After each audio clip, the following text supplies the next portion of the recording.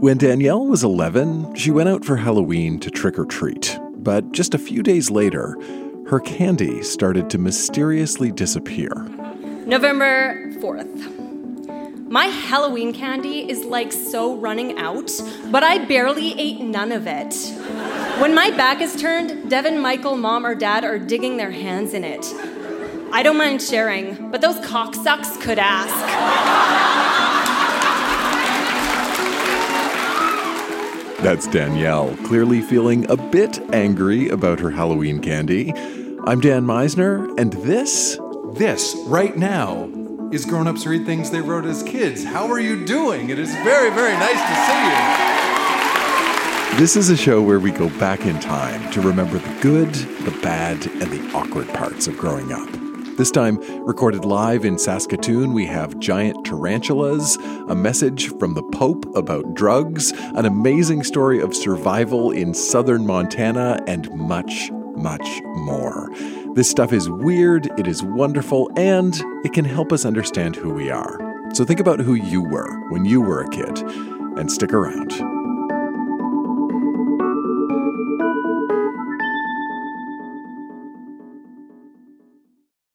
By definition, a fable is a short story with a moral lesson. And though it's not a rule, a lot of fables do feature animals. When our next reader, Dylan, was in grade 3, he decided to write a few fables of his own. They definitely featured animals, and I'm pretty sure there are morals to these stories, but you may have to listen closely to understand what they are. Live on stage in Saskatoon, here's Dylan reading 2 stories, starting with Why Moles Dig Underground. Once long ago, moles flew in the sky with the birds. One mole, though, was a mean one. He flew down after hunts and meat-napped all of the meat. The people of the village thought the mole should be killed, while some thought they should capture it. So they went to the elder. "What should we do, O great elder?" the people bellowed. "Why, silence," the elder yelled. "We will have to kill it." "No," some voices yelled. The crowd turned around to see it came from 2 young children, a boy and a girl. "You can't kill that flying mole," the boy said. "Yes, we can," the elder said. "Well, let's ask your dad about this," said the girl, and so the people went to go see the elder's dad.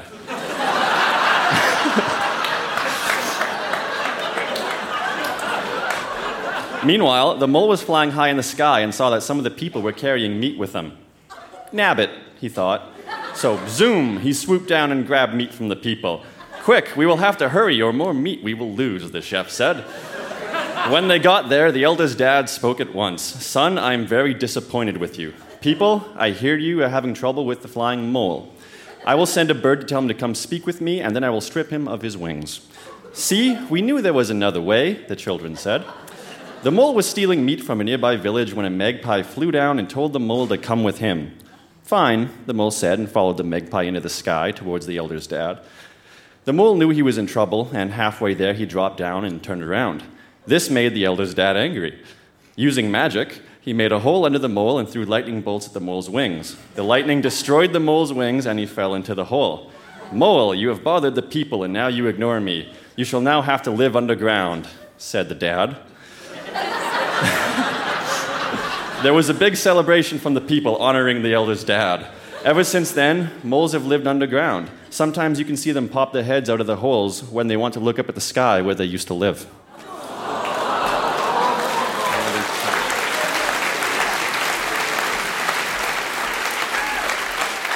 I got one last one. It's entitled Invasion of the Giant Tarantulas. In a little peaceful town far away known as Spokane, there lived... I'm not from Spokane. There lived a kid named Dylan. He had 2 cool friends named Chris and Eric. They were doing a report on tarantulas. The name of the report was What Makes Tarantulas So Big. During recess, they found a small tarantula and they put it with Chris's, which was much larger. "I wonder why this tarantula is bigger than this one," Eric said. "Well, wait, Eric, doesn't your dad work at the town lab?" Dylan asked. "Yeah, he does." "Quick, to the town lab," Chris yelled. So the 3 got on their bikes and headed downtown. When they got to the lab, Eric's dad welcomed them in. "Do you know anything about getting a spider bigger?" Chris said. "Yes, I do. I have something that will get your spider right pumped up," Eric's dad said. "Here, take this." Well, what is it? Asked Dylan. It is a batch of my supersonic tremendous growth potion, said Eric's dad. So, when they got home, the big tarantula had given birth to hundreds of babies. I'm sorry that I didn't tell you I was pregnant before. Chris went and took the spiders outside. I hope this works, he said, and sprayed some of the potion on the spiders. The tarantulas grown bigger till they were humongous and taller than his house. They started to walk away and were crushing everything. Oh man, we gotta stop them. We're gonna fail our report, Dylan said.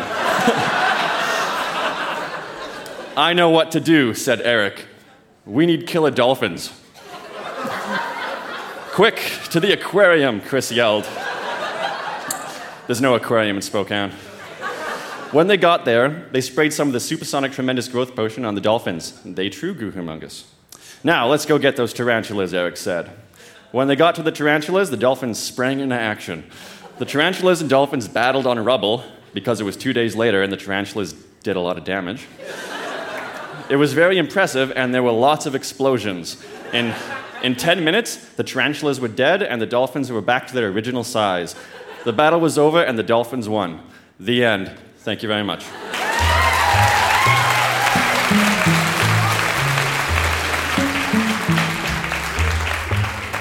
I love how when Dylan was describing the giant tarantulas larger than a house, somebody over here went, whoa, as though they were real.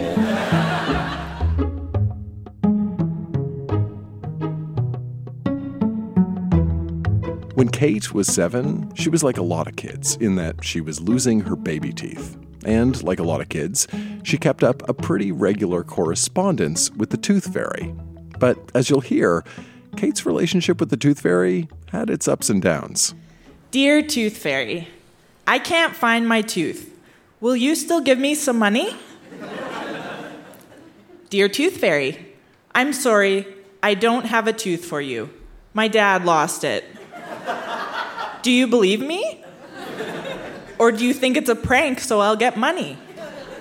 I hope you don't think so. I'm truly very sorry. I don't deserve the money. Although I would appreciate it, I don't need it. From Kate. P.S. I hope you find it because I know my dad won't.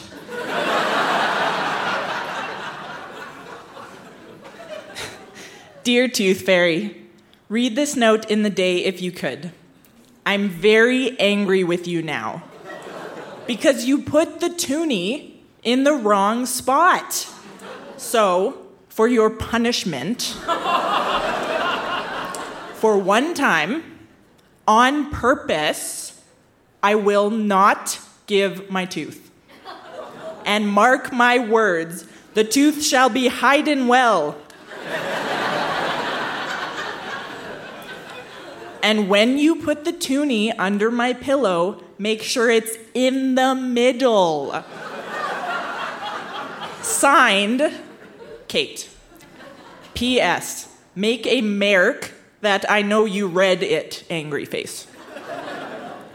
So the tooth fairy did reply to my note in this beautiful, sparkly, iridescent purple handwriting with just one word, sorry. Dear Tooth Fairy, I am so sorry about how I acted when I couldn't find my money.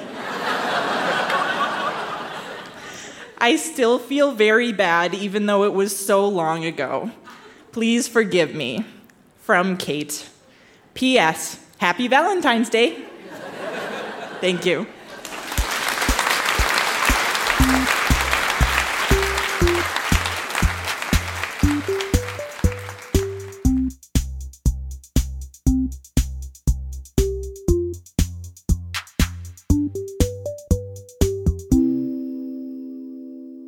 Poetry is always popular at Grown Ups Read Things They Wrote as Kids, especially teenage poetry, which often has that perfect mix of angst and naivete. When Kevin was 14 and 15, he wrote a lot of poems, and as a teenager, he anthologized his work into a collection entitled Philosophy and Signs of Insanity. And at our Saskatoon show, he shared a couple of selections. We're going to hear poems such as Dignified Cheerios, The Jungle Swing in My Brain, and Ode to peanut butter. Please welcome to the Grown Ups Read Things They Wrote as Kids stage, Kevin.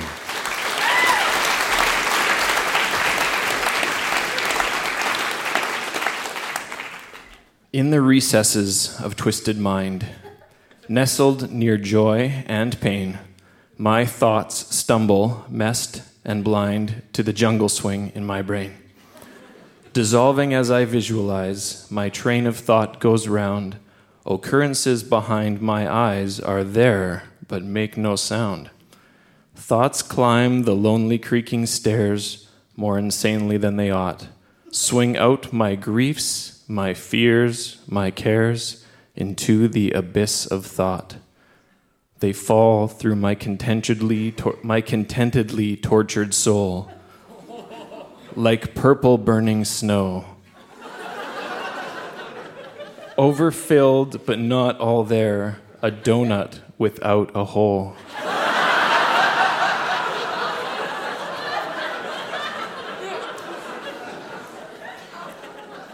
Where does that scream come from? I'm too confused to know.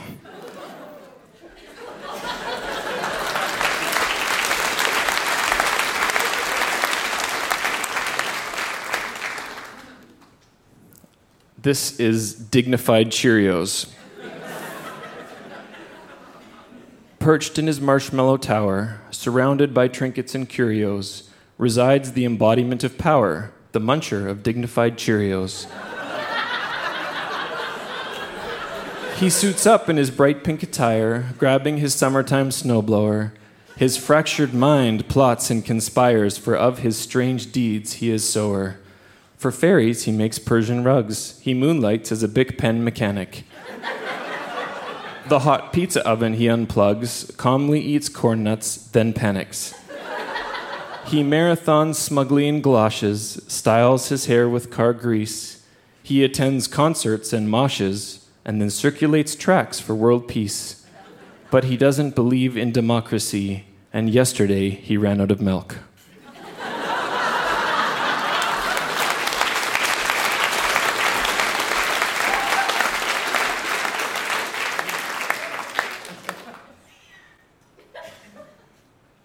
This is untitled.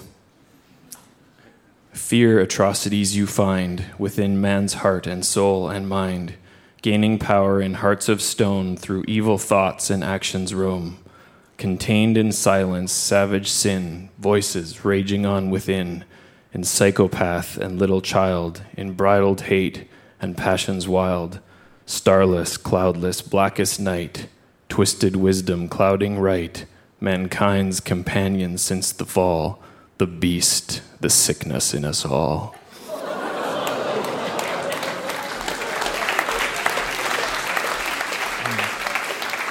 So in a similar vein, an ode to peanut butter. This is a Shakespearean sonnet in iambic pentameter. So nod to my grade 9 English teacher. Upon the dawning of the shining morn, amidst the sounds of dawn, hark, hear me mutter. Be forewarned, lest you inspire scorn. Do not deprive me of my peanut butter.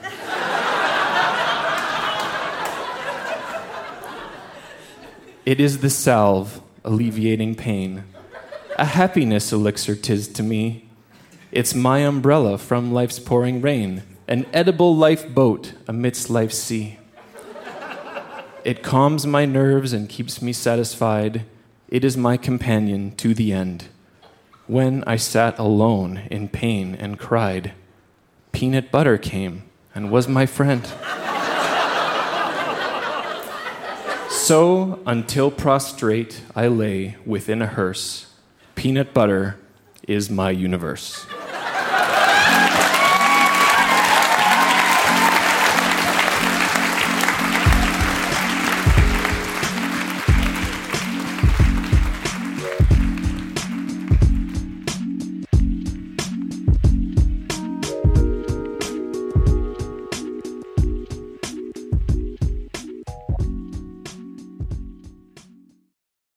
When Luke was in grade 7, he took a creative writing course in school. And for one of his assignments, he wrote a story about wilderness survival set in southern Montana. Now, there are two things you need to know about this story. First, though it was set in southern Montana, Luke had never actually been to Montana. And, as he explained, it's not a triumph of writing, but it is an early triumph of really using margins to stretch a single page into 3 pages. So this is a harrowing tale of survival entitled Surviving in South Montana. Fred was on a plane to Montana when he heard, "Attention all passengers aboard. We have lost control of the airplane." That was all Fred heard before he blacked out. When he came to, he wished he hadn't, because he thought of the thing that just happened. He did the first thing that came to mind. He rummaged through everything in the suitcases. He found matches, newspapers, oil, and a fishing rod and hook. He looked around, and to his surprise, he found a little puppy. He looked at the tag. Hunter, it said. He looked around for anything more, but all he found were some old magazines. Remember that detail. He was glad he didn't know anyone on the plane, for he had been traveling alone. Well, he tried to find where he was, and then realized that they had been just above Montana. He realized that 5 more minutes, and he would have been arriving safely at Aunt Doris's house. So close. Well, that can't be helped now, Fred sighed. Fred went off into the woods, hoping to find shelter. Eventually, he found a place where an avalanche had probably happened. There was a shelter of rocks that he could sleep in, and he did. He used old, dry leaves as a blanket. He tried to light a fire, but the wood was too wet. He choked and thought of all the people that died in the crash. The next day, he finally felt the horrible pain in his arm, and he realized that it must be broken because he couldn't move it. He found Hunter was awake. Fred wished that he could be as happy as Hunter was. Hunter had obviously forgotten about the crash. Well, he was a dog.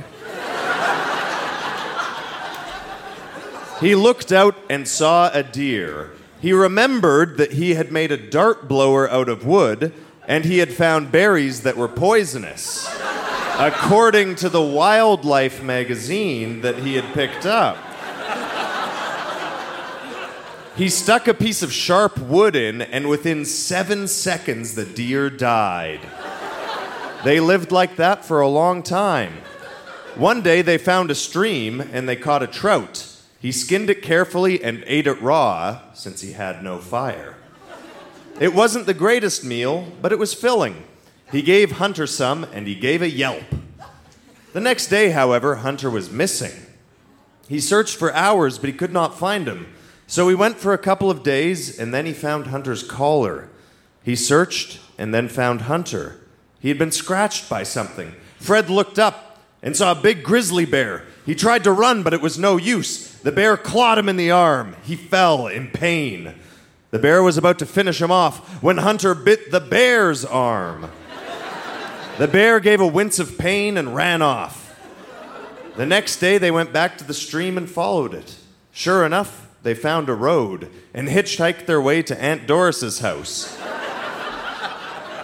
On the way, Fred told the driver about his story, and the driver did not believe him at all. Neither would I. The end.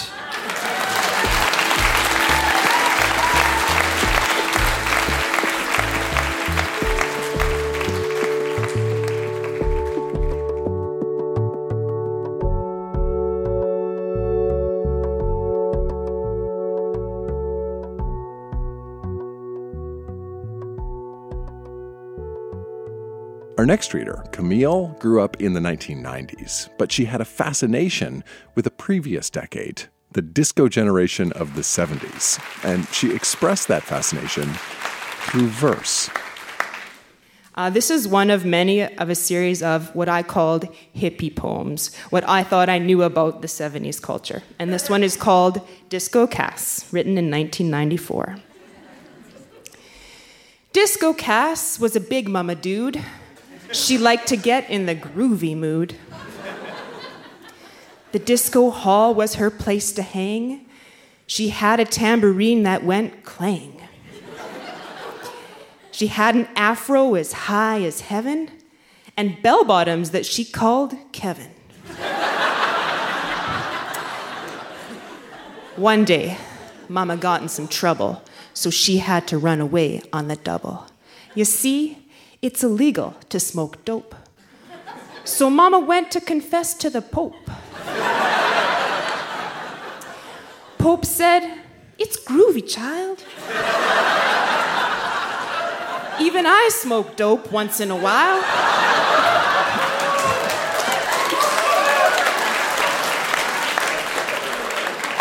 So Disco Cass went back to the hall and gladly said, "Free dope for all."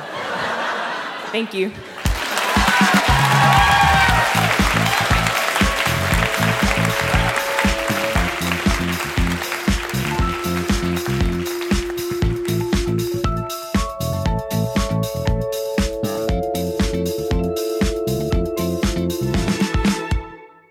When Jessica was a teenager, she and her friend had exactly the same birthday. And the year they both turned 17, they decided to celebrate by going on a very, very long walk together. They baked themselves a cake, and Jessica says they had a bottle of tequila. And on the walk, Jessica wrote this poem. Please welcome her to our stage.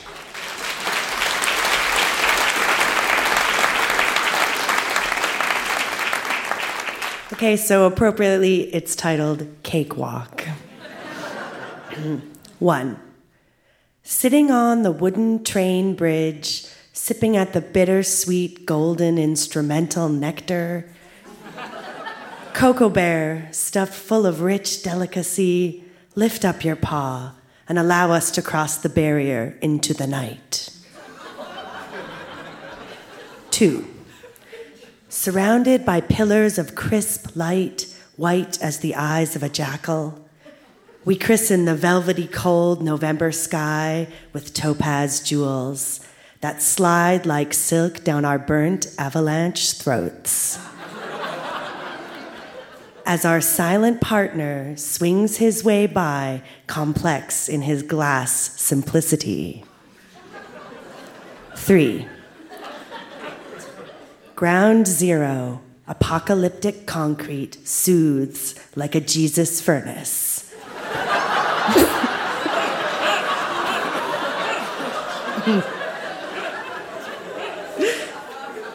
Savior of bitten red apple cheeks, a faithful hum emitted from our technology-scorched society. Assassinates the chocolate virgin pixies, frozen lush in the stale air. 4. Elegant ladies of Grecian goddess stature powder their masks marbled white, painting on melancholy faces never to be seen by handsome Greek gods.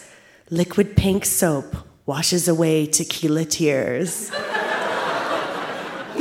5. An expressionless wanton slumber hangs effortlessly on the searing white wall. 200 eyes stare from 100 empty drone desks, watching the dancing girl, a relic of a generation lost to chalkboard dreams. 6. Climbing the dirt summit over the mountain of rainbow desires to reach the playground, Shangri-La. Glistening like mirage fairies under the amber glare, slide down the aluminum snake and land in a pit of sandy despair. 7. Yellow mighty mouths like giant glowing arches consume crisp fingers of fried potatoes,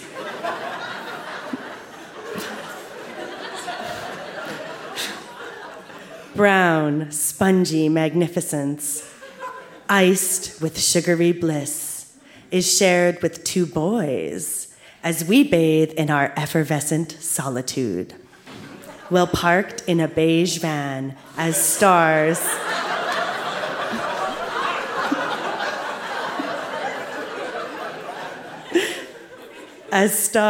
twinkle by, cruising for perfection. 8. A slippery white roof exalted over the heads of the people. Young Clarence, wrapped in a navy blue sweater, waits for Ruth to seduce him with her sweetgrass charms. But he is left with sultry Taylor, bearing mere gifts of fried chicken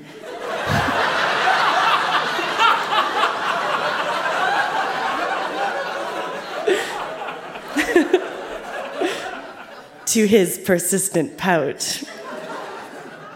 9.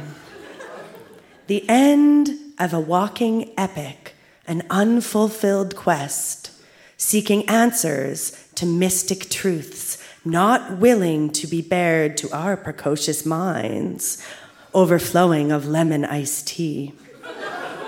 The wallpaper watches with many chestnut eyes as our heavy heads lay down to a final deserved rest. 10. The train bridge tranquility seems like it exists only in a past life, so far off, away, as we are reincarnated into the present. Thank you.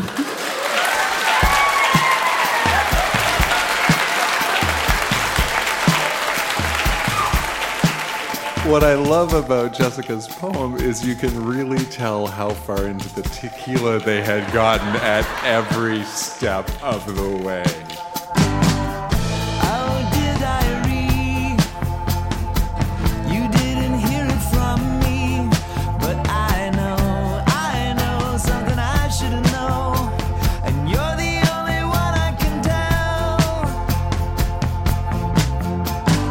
That is Grown Ups Read Things They Wrote as Kids. Our show was recorded live at the Cosmo Seniors Center in Saskatoon as part of Winterruption 2017 and produced by Jenna Meisner. Our associate producer is Olivia Nashmi, and our music is by Poddington Bear and Lullitone. Our closing theme is Oh Dear Diary by Sloan. I would love to hear the things you wrote when you were a kid. We have upcoming live shows in St. Albert, Calgary, Sudbury, Ottawa, Vancouver, Victoria, Peterborough, and beyond. For all of the details, you can visit our website, grownups.fm. That's also where you can sign up for our email newsletter, which is the first place we announce new live shows. Sign up, and we'll hope to see you soon. I'm Dan Meisner. Thanks for listening.